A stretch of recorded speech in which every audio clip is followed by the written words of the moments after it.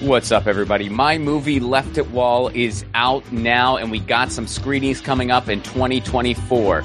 February 22nd, Tucson, Arizona. February 29th, Omaha, Nebraska. March 20th, Washington, D.C., and that is a free screening. So Washington, D.C., be sure to check out the movie. And March 22nd, Pittsburgh, Pennsylvania, we're doing a stand-up show, a screening, and a Q&A after, so I will physically be present at that one. Get tickets now at robplacone.com. I'll also be announcing more 2024 tour dates with both screenings, shows, screenings and shows. You get the idea. But for now, Tucson, Omaha, Washington, D.C., Pittsburgh. You can get tickets right now at romplacone.com. See you in 2024.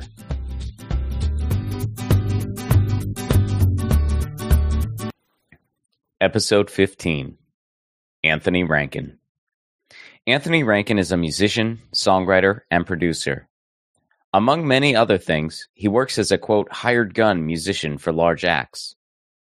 What does that mean exactly?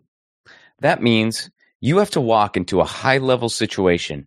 Maybe it's a TV set and you're in the studio band, or maybe it's an arena or a large festival and you're the backing band for a main act. And sometimes you haven't rehearsed or even met your fellow musicians.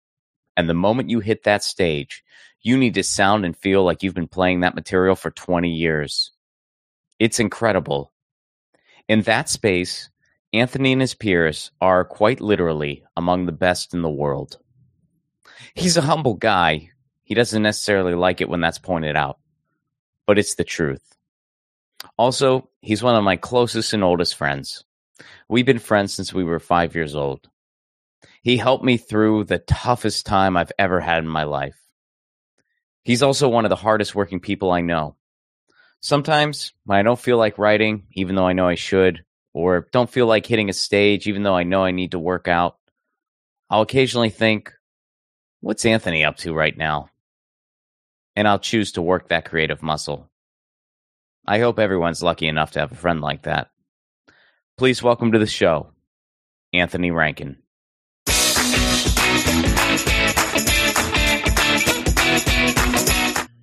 Anthony Rankin. What's up, my man? Good to see you, buddy. It's been way too long. We didn't get to hang last time you came through town because it was an abbreviated visit. It was. There's a lot of family stuff, wedding, all that kind of thing. Which the pictures looked awesome. It was great. Dude, so here's where I want to start. So with this show, in December, I'm going to, feature people who are closer to me in my personal life, which is obviously that's you many times over. And, there's going to be 1,000 people. So presumably we would have had about 19 or 20 Decembers to choose from. But I wanted it to be this one. And here's why I was hoping it'd be this one.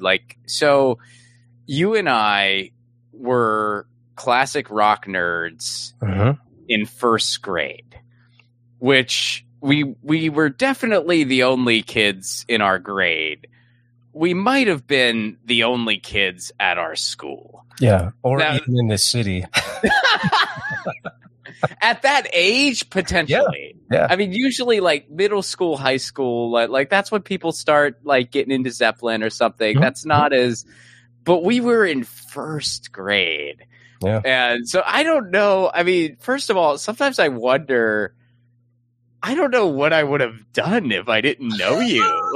Sometimes I wonder, what if it would have just been me? I think it would have been I might have thought I had a problem. Oh man, yeah. End up in therapy for Jethro Tull, right?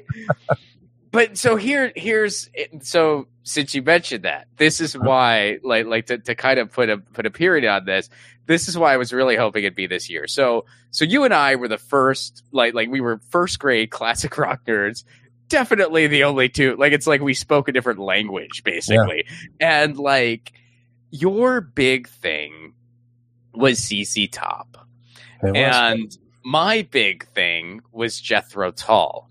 And all these years later, first of all, we're still friends, which is pretty freaking awesome. Yep. And also, this year in particular, you got to jam with Billy Gibbons, and I got to interview Martin Barr.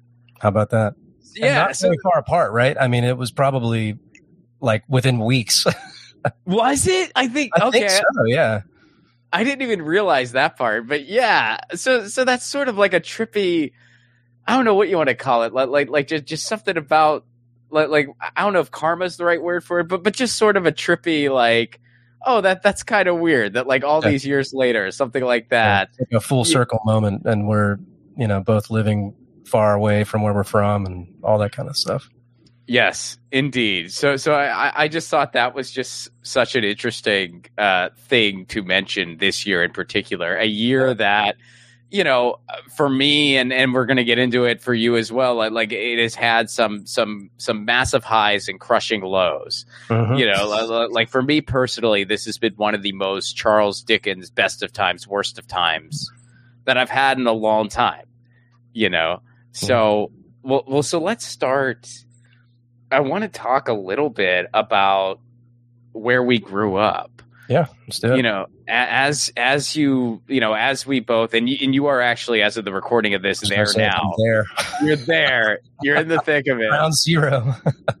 So what's your kind of take on just having grown up where we grew up and how, how you are where you are now?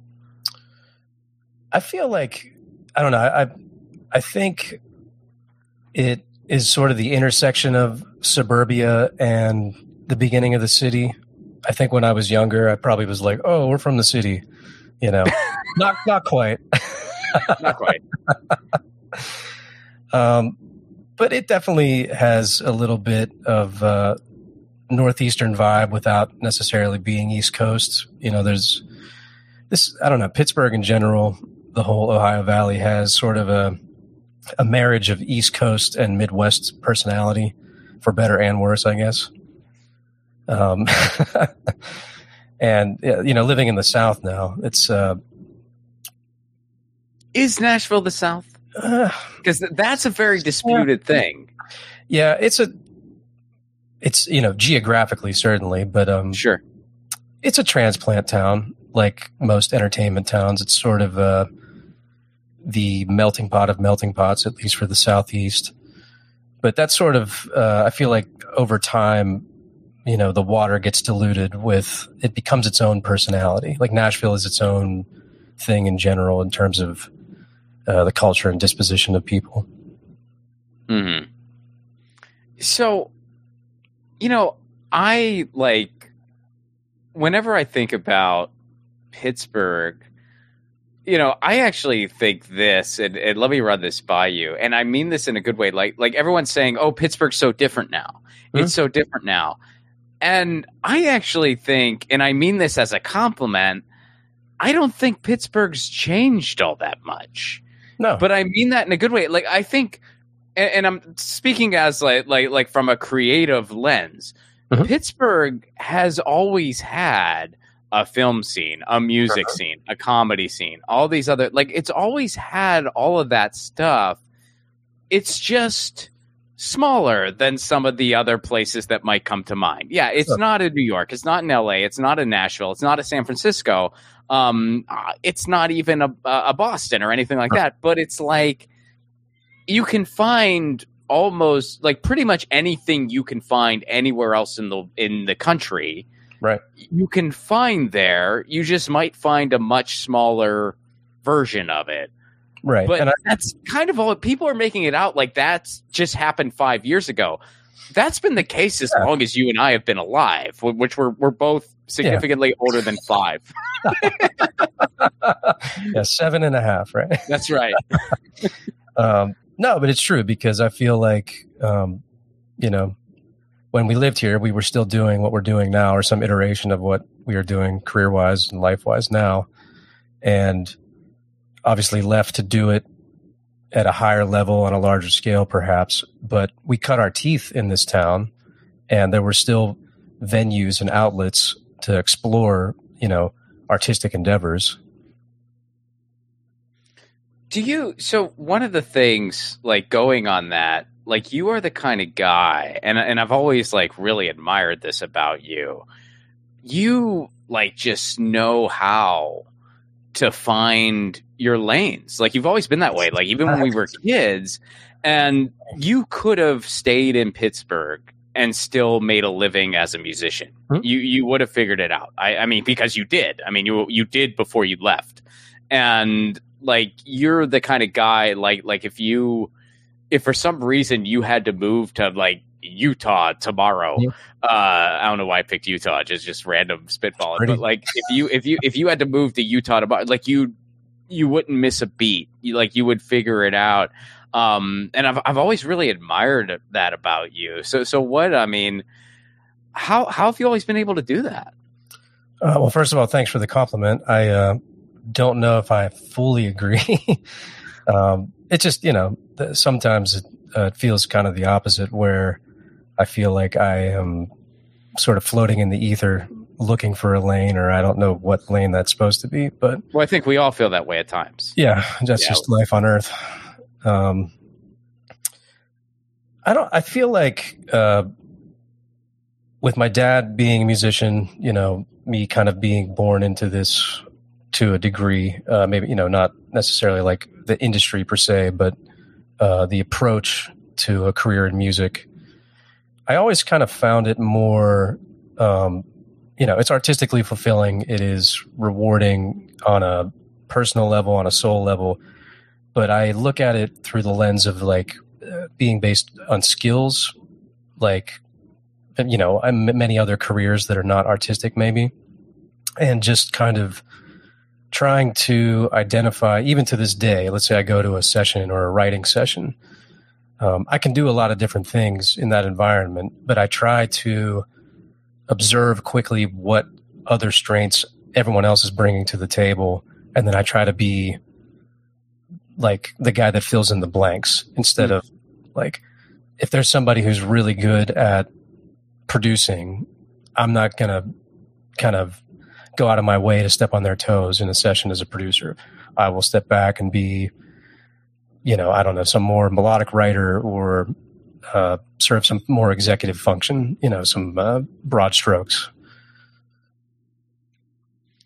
So let me ask you, let's talk about just your year in general then, because you've always been a very prolific guy. And, you're also one of my oldest friends. So I try to always follow everything you do. But this year, I mean, I don't know if I'd be able to pass the test of like what, I mean, dude, you have produced. I can remember what I did this year. You've produced so many records in addition to your own stuff. So, I mean, give a summary of your year. And of course, I'll have you plug everything later, but kind of give a summary of your 23. So, 23, I'd say this is like year 2.5 post-COVID in terms of getting back on the road as a sideman. So right off the bat, sideman, because some people may not know what that means. Sure. But that means like you are a hired musician. Yes, basically a hired gun for an artist or artists to perform live. To it might be a session or whatever, but basically not a band member proper. I don't get money from the record sales. Not that there are any anymore. I don't get the 4 cents from streaming. I get that on my own sad music. Did you get your Spotify check this year? Yeah, I think it was like $2 or something. Yeah, it's so I can look it up. It's it's definitely it's not more than $100 at any given moment. So, I mean, I'm honestly surprised because like they did that thing recently. That person got those millions of downloads and got like $12. Like it's remarkable what they get away with. It feels unsustainable. I don't think it just feels that way. I would go as far as to say it is in fact unsustainable. Yeah. There's got to be an answer. I just don't know who has it. It's not me, but I was banking on you, so yeah. Well, I guess we're screwed. I'll tell you. Oh man. But touring wise, this year was probably the busiest touring year I've had, maybe since I moved to Nashville, at least with one artist. I think we did about 80 shows in the span of 8 or 9 months. And with travel, that easily doubles. You know, you're looking That's at a lot. 180, 200 days on the road. So I was doing that while also trying to maintain my production schedule. So typically what I would do is sessions Monday to Wednesday in Nashville, maybe Thursday, leave typically on a Thursday to do gigs Friday, Saturday, Thursday, Friday, Saturday sometimes. And I'll take my studio basically on the road, work during the day before the show, play the show, go to the next town, set up in the hotel, keep producing, yada, yada. So at the top of the year... You know, there are people out there who think being a musician is glamorous. It's great, yeah. Holiday Inns. I've been in every Holiday Inn in America. Me too, my friend. Me too, my friend. You know, I can taste the cinnamon roll as we're having this conversation. Yeah. The coffee is... It's a certain thing, though. You know, it is, yeah. You sort of get acclimated to it, right? It's I have like a sense memory for it almost. It becomes a food group for you, and you just you know you're having hotel coffee right away. Like you know you're not home. Yeah, it's like that. If I was like blindfolded and didn't know where I was, between the cat not being on the bed, me being by myself, and then the first sip of hotel coffee, I'd be like, oh, I'm traveling. Yeah. I don't know where yet, but I'm definitely in a hotel of sorts. Yeah, I get that. I forget where we were. So you were talking about how, you know, you've had a lot of dates this year. You've been producing records. Yeah, so at the top of the year, the funny thing about making records at this point, and probably just, you know, historically in general, is that there's no realistic or set timeline for anything, you know. An artist can sit on a song for 2 or 3 years and then decide they want to put it out or not. Or, you know, I've had artists that they get so excited about a song in a writing session, they want to release it in a month. So I've kind of experienced a lot of both of those scenarios in the last couple of years. And this year, at the top of the year, just as a personal goal, I said, I want to have a dozen releases as a producer slash writer. Either, you know, if my name's on a record, that counts. Wow. But not my own. So I figured like that's one a month. Maybe that's attainable. Maybe it's not. I think at the end of the year, I hit 18 or 19. But that just really came from a lot of saying yes and just really, you know, a little bit of workaholism. But, you know, if I had a date free on the calendar and somebody wanted to write, I would say yes. I was booking sometimes 2 and 3 writes a day, just to get catalog. And then a lot of that catalog this year that came out was from the work I did like late last year. So now going to 2024, I'm kind of the same mindset where, okay, I think we're going to have, you know, at least a dozen releases that are slated already for next year. And then I'll use that to kind of get more work, you know, per se. I mean, that's incredible. Like that's, I mean, I think a lot, and I think even I myself don't realize the full extent of it, but between having friends like you and just being around music, like I have a perspective on what it really means to be in the studio and to produce a song. I think the general person doesn't really even realize that. So it's like, to the general person, what you just described sounds still like incredible, but it's like for anyone who kind of knows like what it really takes. Yeah, to produce a record, like it's nuts, man. Like it's just, it's an insane amount of work. I mean, even though we do have tools at our disposal that make it infinitely easier than it was like even 20 years ago or 10 years ago even.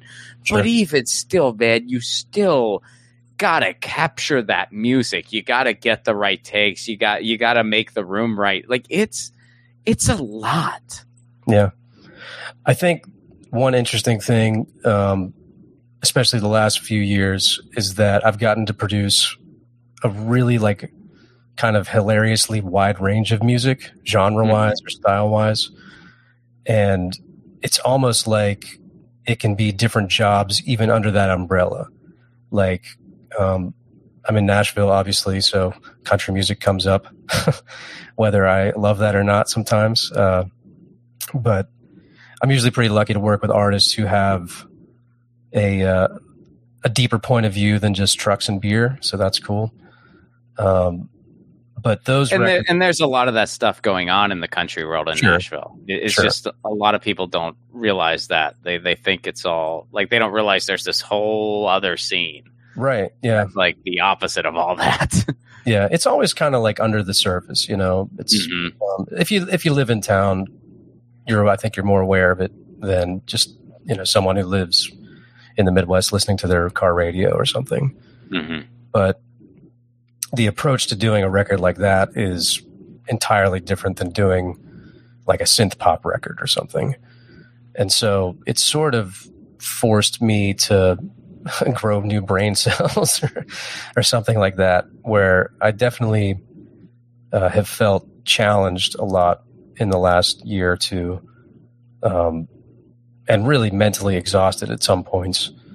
But, you know, in our business, you know, your business and mine, it is, we were talking earlier, it's the sort of old adage of, you know, you make hay while the sun shines.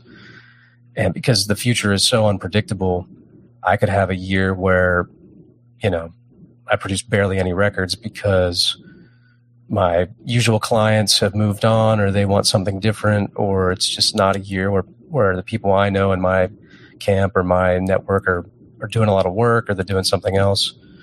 So there is a bit of a propensity to overextend yourself, to kind of like say yes while the work is available.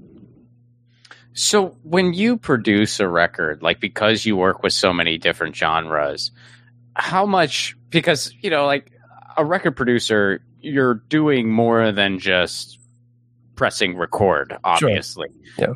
But you're not necessarily the songwriter, right. But you do have some input as far as the anatomy of the song goes. So, right. So when you're working with all these different genres, you know, how do you navigate that? And is it different depending on the genre you're working with? It's definitely different, even like philosophically, I would say. I don't know. I'd probably estimate 70 to 80% of what I produce, I'm also a writer on. Oh, okay. Which is not me taking credit, but me actually being in the inception point of the song when it was written. And that kind of gives me a better idea of how to approach things usually than if I just get a voice memo of someone's song or their idea and they're like, make this a record, you know, which I do that too. But I do pretty much most of the post work myself. So I mix and master most of the records that I do. I definitely play, you know, if it's a country record or a live band record, I'll play guitar and keys, and then we'll do a live session with drums and utility and other guitars and things. But pop record, I'm pretty much doing every instrument, every track, all the programming. So it's extremely tedious. You know, I've done songs where I probably have 60, 70 hours into a song, you know. So, you know, for anyone who doesn't know, Anthony has been in situations both live and in the studio where you've just basically like you've learned to play something on the spot, which is incredible. Like that, like it's like a superpower. It's more like I've learned to fake how to play something on the spot. But even, you know, still, I mean, that's still incredible. Have you ever crossed something where you just couldn't maneuver it? Like, what has there ever been an instrument where you were like, oh man, this French bassoon is where I draw the line. I couldn't. It's horns for sure. Horns, really? Honestly. Yeah, horns are just a totally, like, my brain doesn't. I don't know. They don't react, or they're not laid out in a way that something like piano or guitar is in a linear fashion. In the country or the Nashville world, something like a pedal steel is, I don't even know. It's like I'd have to become a spaceship pilot to figure out how to play that. But banjo mandolin, you were cool. Yeah. Because I mean, they're related enough to guitar in terms of the technique, like where you know your right hand, your left hand, how you chord things. That's still amazing too. And if horns is where you draw that, I mean, that's probably like, it's like you have to breathe a certain way. You have to like use your mouth a certain way. Like your mouth is part of the way that you would play. I mean, it's you can only play one note at a time too, but where you would put your fingers to make a note doesn't make any sense to me at all. It's like let's say you have two notes that are next to each other in a scale. You might use all 10 fingers to play one and then 4 fingers to play the next. And like, they're not anywhere near each other. Oh, wow. But on a piano, maybe they're like 2 keys next to each other, And you can do it on a piano, fortunately. Yeah, not literally a piano, but a synth. You can just use the horn sounds. And then it's like, I've been known to do that too. Sorry, horns, you didn't win. I still got this one. So in all the years I've known you, like I've learned, more about that world. And I'll still never forget when I saw your band in Hollywood. And it really was, I mean, I know, I mean, you play at a very, very, like, people who do your job, they are literally, and I'm not trying to flatter you. Like, I know you're a very humble guy, but it's like, you guys are literally among the best in the world at what you do. Like that's just objectively a fact. And it's like, when I saw your band, like in Hollywood, and it was just, I've seen every creative iteration of everything you've done since the 7th grade. And I was just, well, me too, man. But like, I was so blown away by that 4-piece that you had. And it was, of course, you and Victor, and Victor, your songwriting partner, and then the keys and the drummer. And I remember I was going up to the keyboard player after, and I'd had like a beer or two. I wasn't like drunk, but I was a little toasty. And I was like, oh man, I got to tell you, I'm one of Anthony's best friends. I've been following him. Like, we've known each other since we were literally 5 years old. I've seen every inclination of every band he's ever had. And man, you guys just gel like no other. This is just, man, you guys have just hit this level. And just watching you guys play together, it's so, like, it's amazing the chemistry you have. And he just goes, yeah, I met him like an hour ago. He seems like a nice guy. And I was just floored. Yeah, that's true. That was Adam. Like, I was blown away. Like, he was like, oh, his name's Anthony? Shit, I've been calling him George this whole... Like, I just could not... Like, I would have guessed that you guys, even at your level, I would have guessed that you guys at least rehearsed for, like, nonstop for 2 weeks or something like that. But here it's like that, and it's like... It's because you guys were all players at that level where you speak the language of a song. Yeah. And that's like...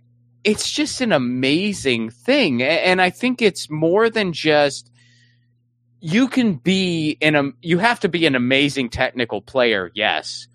But there's other skills you have to have that some technical players might not have. They might be the best at playing scales or something, but they can't do what you and Victor, Adam, and the rest of that band can do.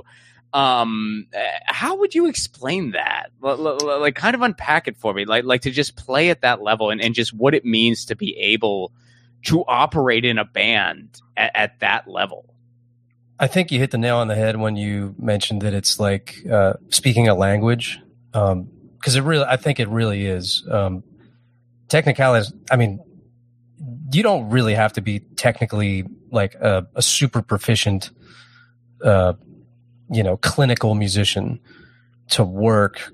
It actually might hinder some people, but there is sort of I don't know, you learn through osmosis or something, but there's almost an unspoken, musical telepathy that happens at that level. And in certain, I would say more like certain segments of the industry, which is the hired gun segment for sure.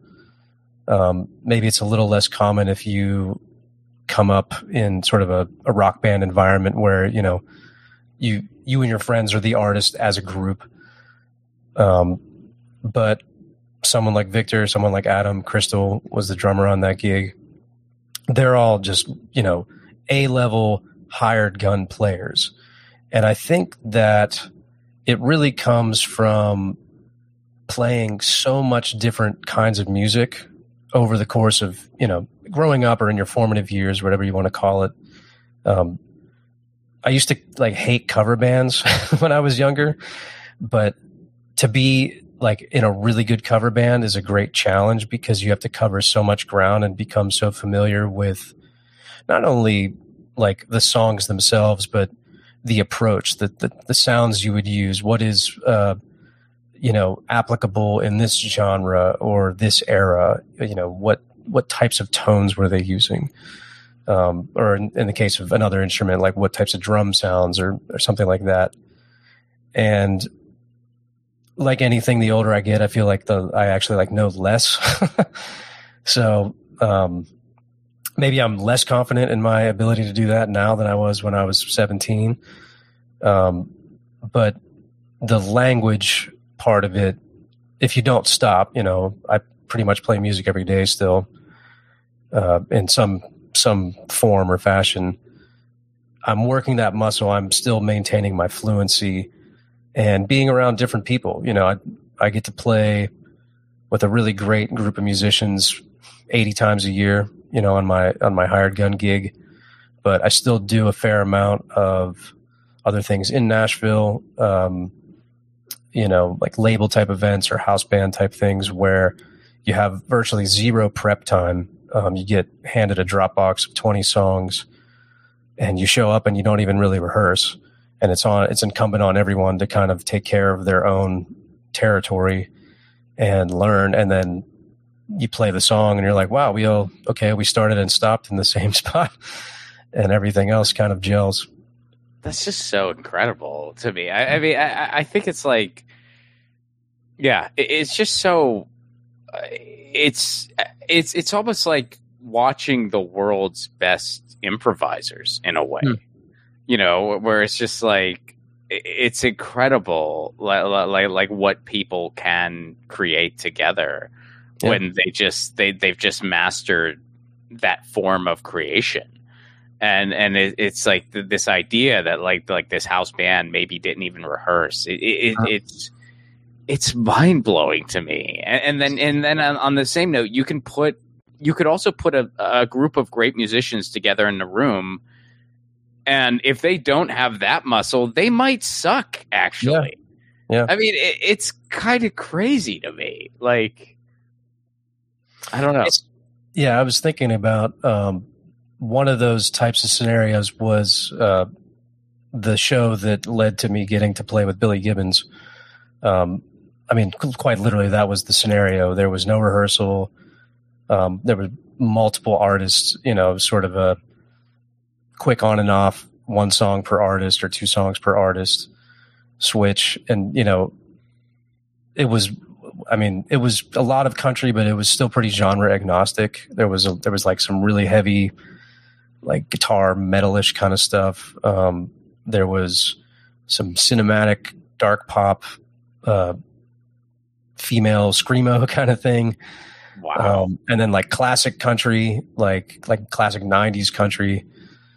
And this particular group of guys that we put together, I kind of felt like almost not out of my depth, but I was like sort of like looking around like in awe of the people that I get to hang out and make music with too.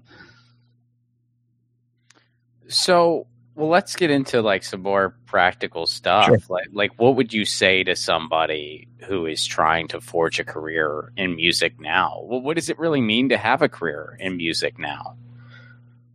I mean, to make a living at all is still, in the percentage of the population is pretty rare still, to make a really good, even upper middle class living, which is sort of, I feel like where I'd personally put myself, although I don't know. I'm not an economist, but it's really hard.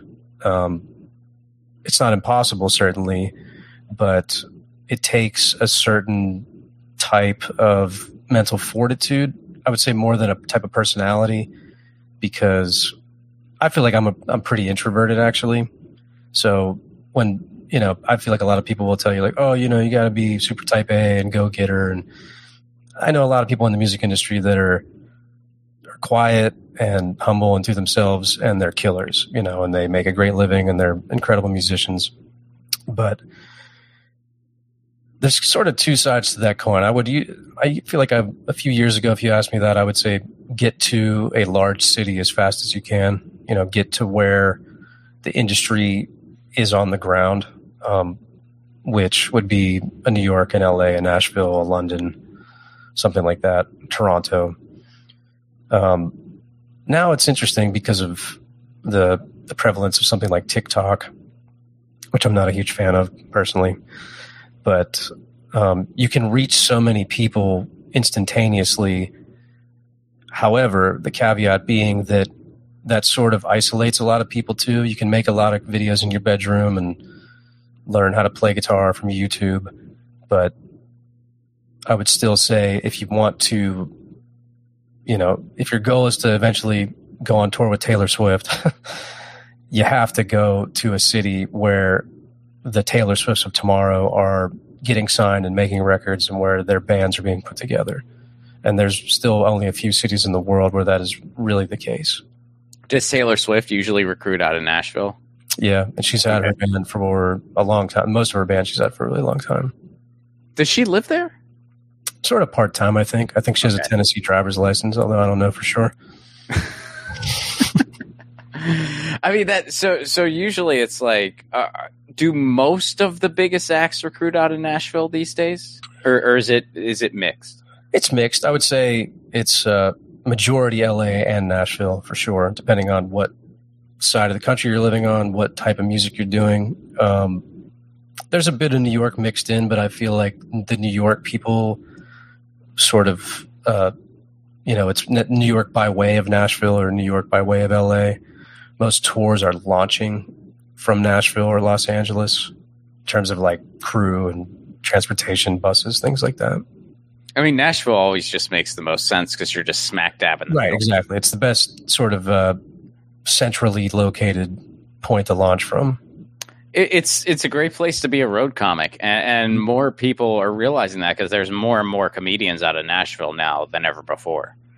And part of that is because, a couple heavy hitters live in town, but it's also, people are just realizing like, oh, this is, I think Todd Snyder, well, I'm sure a lot of people have said some variation of this, but I most famously have always heard it from Todd Snyder. This is the city, Nashville's the city where you can really do the weekends. Because you're just so close to a billion different places. The music is, the music industry or the touring industry, I should say, is identical to that. There are certainly, if you're a massive stadium act, you're going to be gone for 9 months or whatever, 6 weeks at a time. But the vast majority of tours out of Nashville occur on the weekends, which makes it sort of a unique thing in the industry where you can have, you can be tethered to some semblance of a normal life because you get to be home Monday through Thursday, and you get to sleep in your own bed more than, 3 days a month. Yeah. So continuing shop talk for a little bit, because this is like, it's so fun to see the parallels between music and comedy, So I know that, and again, this is from being your friend and knowing you guys and stuff. I know that there are just straight up open jam nights, open mic nights. And some of them are just people playing cover songs, having fun. Some of them are like, there's probably someone hanging out here who might be able to give you a job. When someone wanders into Nashville, how do they figure out which is which? Downtown used to be, it still is pretty tourist heavy. The difference now is that you can really work. If you work on the Broadway circuit, which is like the heavy cover band circuit, you can make a lot of money if you get into one of the right clubs. But that can become a double-edged sword or sort of a golden handcuff situation. I'd say at this point, the longest standing institution for the type of thing that you're talking about is a thing called Whiskey Jam. And I think it started the year I moved to town. Ironically, they have now moved that event into a venue downtown in the morass of the tourist area. Oh, interesting. Which we'll see how that plays out long term. But Whiskey Jam essentially highlights only original unsigned music, and they can be people. I've seen people literally passing through town, that you've never heard of. Like they're a family band from North Florida, and they're on their way to play some fair in Indiana, and they stop by for a night in Nashville and play 3 songs at Whiskey Jam. But it has birthed the career of many, many kind of modern day superstars out of Nashville. And I feel like it's almost not quite a rite of passage, but if you are new to town and you do anything, not just, songwriters for sure, but if you're an artist, if you're looking to be a player in a band, you're looking to be a hired gun session people, this is sort of the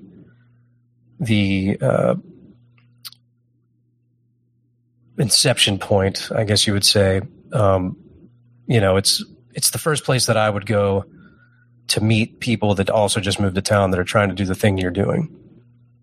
Almost like a I can't think of any off the top of my head, but like a famous comedy club open mic night. We've heard a million stories about some of the most legendary comics all sort of being peers at the same time, coming up together, practicing jokes.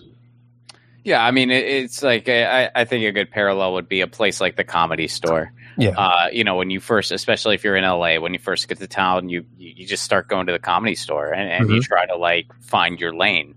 Yep. I think the one kind of caveat is like there are eventually things kind of fragment off depending on if you really want to be a writer or if you only want to do stand up or if you want to do, if you want to go more the acting route. Like there's all these little like eventually kind of subsections off.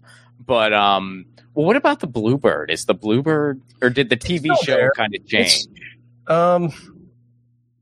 I don't know. I feel like the TV show helped the Bluebird from a tourist marketing standpoint.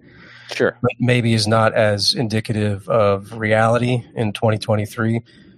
The Bluebird, excuse me, it's still there, certainly. It's funny because it's smack in the middle of the strip mall that you would never expect to find a venue like that. In my estimation, and I don't go there very often anymore, so I could be wrong, but it feels like it sort of caters to more established songwriters who are not, people that already have hits that have a free night to go share their work with people from out of town, maybe caters to a little bit of an older crowd. They'll still do, new act kind of nights, but it's the fact that by way that it's not in town, like it's not in the city per se, it's in Green Hills, which is, 20 minutes outside of town in a suburb, makes it a little less foot trafficky than something like Whiskey Jam. Okay. Yeah, that's interesting to me. Well, then it's just, have you ever noticed, because like, I'll say this, this has only happened to me one time in my life. And I'll even say the situation. It was at an Americana Fest, which is a big music festival in Nashville. That's actually an awesome, I would love going to that. But it was the only time in my life I was genuinely embarrassed to be in an audience for something.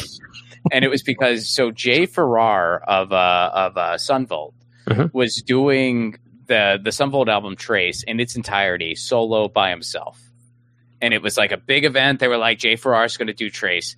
And you would think that it was just some like cover act in the middle of a strip mall who was not doing a very good job or something. I mean, people were just talking, and it was like your cliche of people exchanging business card. Well, Jay Farrar's, and he was getting visually ticked off. He was like kind of like, I think a couple times he tried to walk off and they wouldn't let him walk off.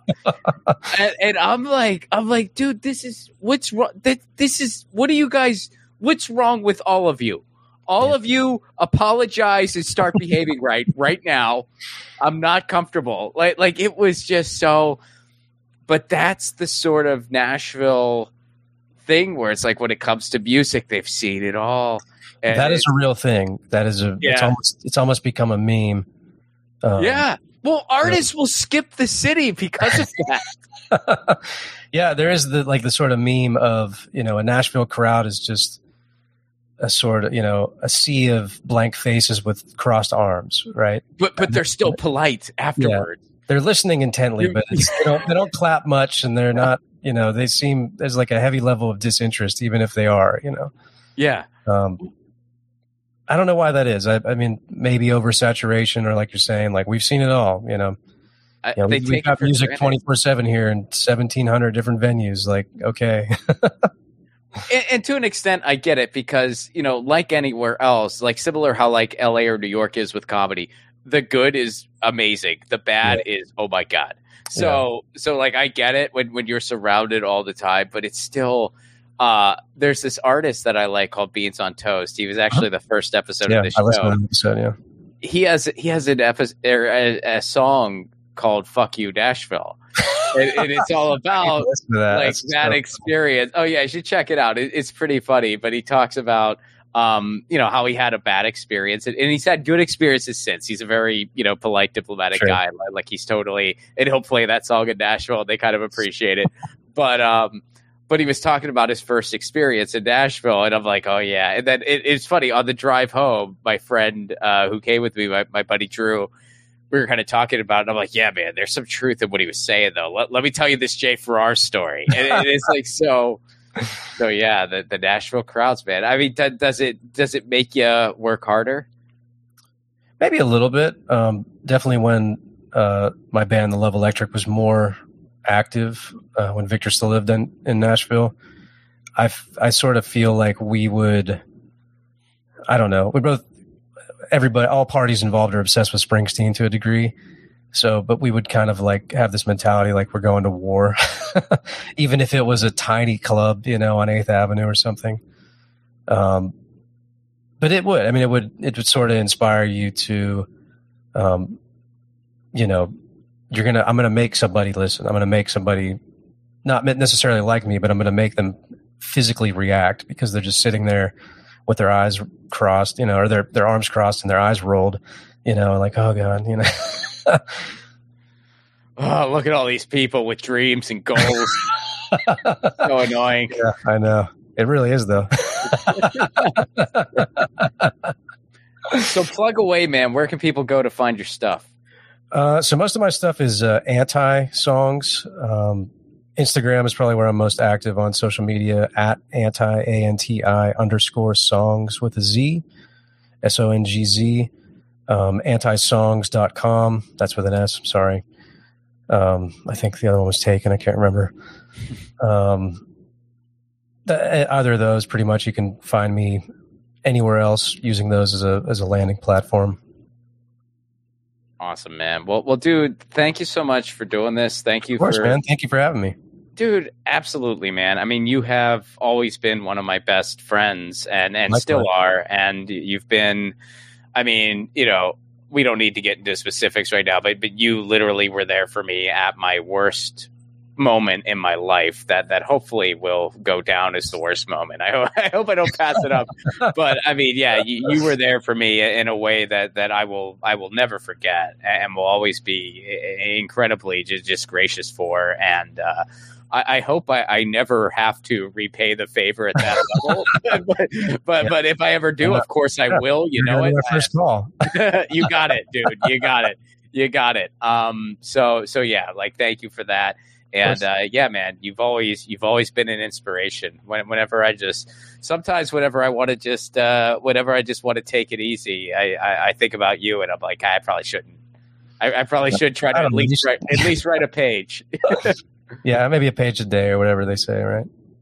Hey, that's pretty good. And I try to, I try to write something, at least something kind of like what you're saying. Like, I'm doing music in some capacity. I try to write something every day. Sometimes it's just working on a script. Sometimes it's just like one joke that the next day I'm like, that joke sucks, but something. Yeah. I mean, it's like a muscle, right? I mean, it's such a cliche, but it is kind of, as long as you don't quit the race, that's the whole point.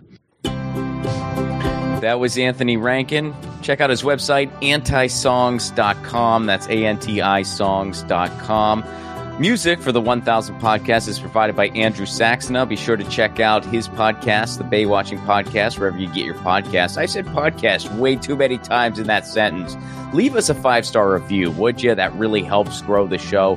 And if you want to support this show on the sustainability end, you can do so over at patreon.com/Ron Placone. For a give what you can level, you get all kinds of exclusive content. You get the 1000 bonus podcast. I do streams, full stand-up clips, not available anywhere else. I'll make you a theme song, and that's all for a give what you can level.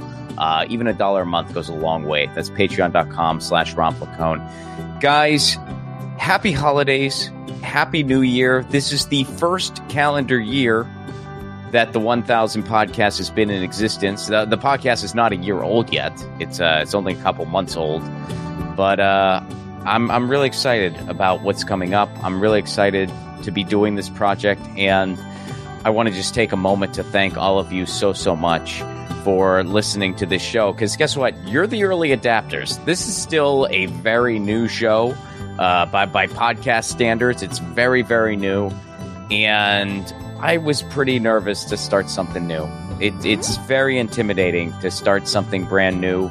I was nervous to do so, and in some ways it is starting over again. In some ways it is, in some ways it isn't, but nonetheless, it's an intimidating thing, but I'm so happy we're doing it. And to all of you who are among the early adapters, thank you so very much. And I hope you've enjoyed consuming this show as much as I've enjoyed making it for you so far. And I can't wait to, here's to 2024. I can't wait to get through all 1,000 of these. It's been an amazing ride already. See you next week.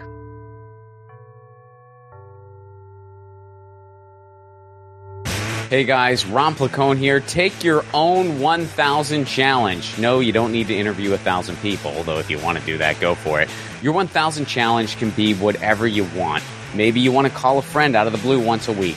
Maybe you want to read a book every month. Maybe you want to start a different garden every season. I guess that might be dependent on where you live. Look, the point of the challenge is taking on an endeavor that enriches your life in some way, and it can be measured. And then, of course, you do it regularly. That's what 1,000 is doing for me, and hopefully for you too. The main reason for this podcast and every podcast I've ever done is to build community. So take your own challenge. Then join our Facebook group. It's called 1,000 What's Your Challenge? ? That's 1,000 What's Your Challenge ? And post about what your 1,000 challenge is and the progress you're making. All I ask is that people be encouraging of each other's challenges. This is personal and vulnerable, so be cool. There's enough negativity on social media. We don't need to add to it. For those of you who aren't on Facebook, hopefully in the future we'll be expanding to places like Discord, Reddit, but for now, we're starting on Facebook. And again, that Facebook group is called 1,000 What's Your Challenge? See you there.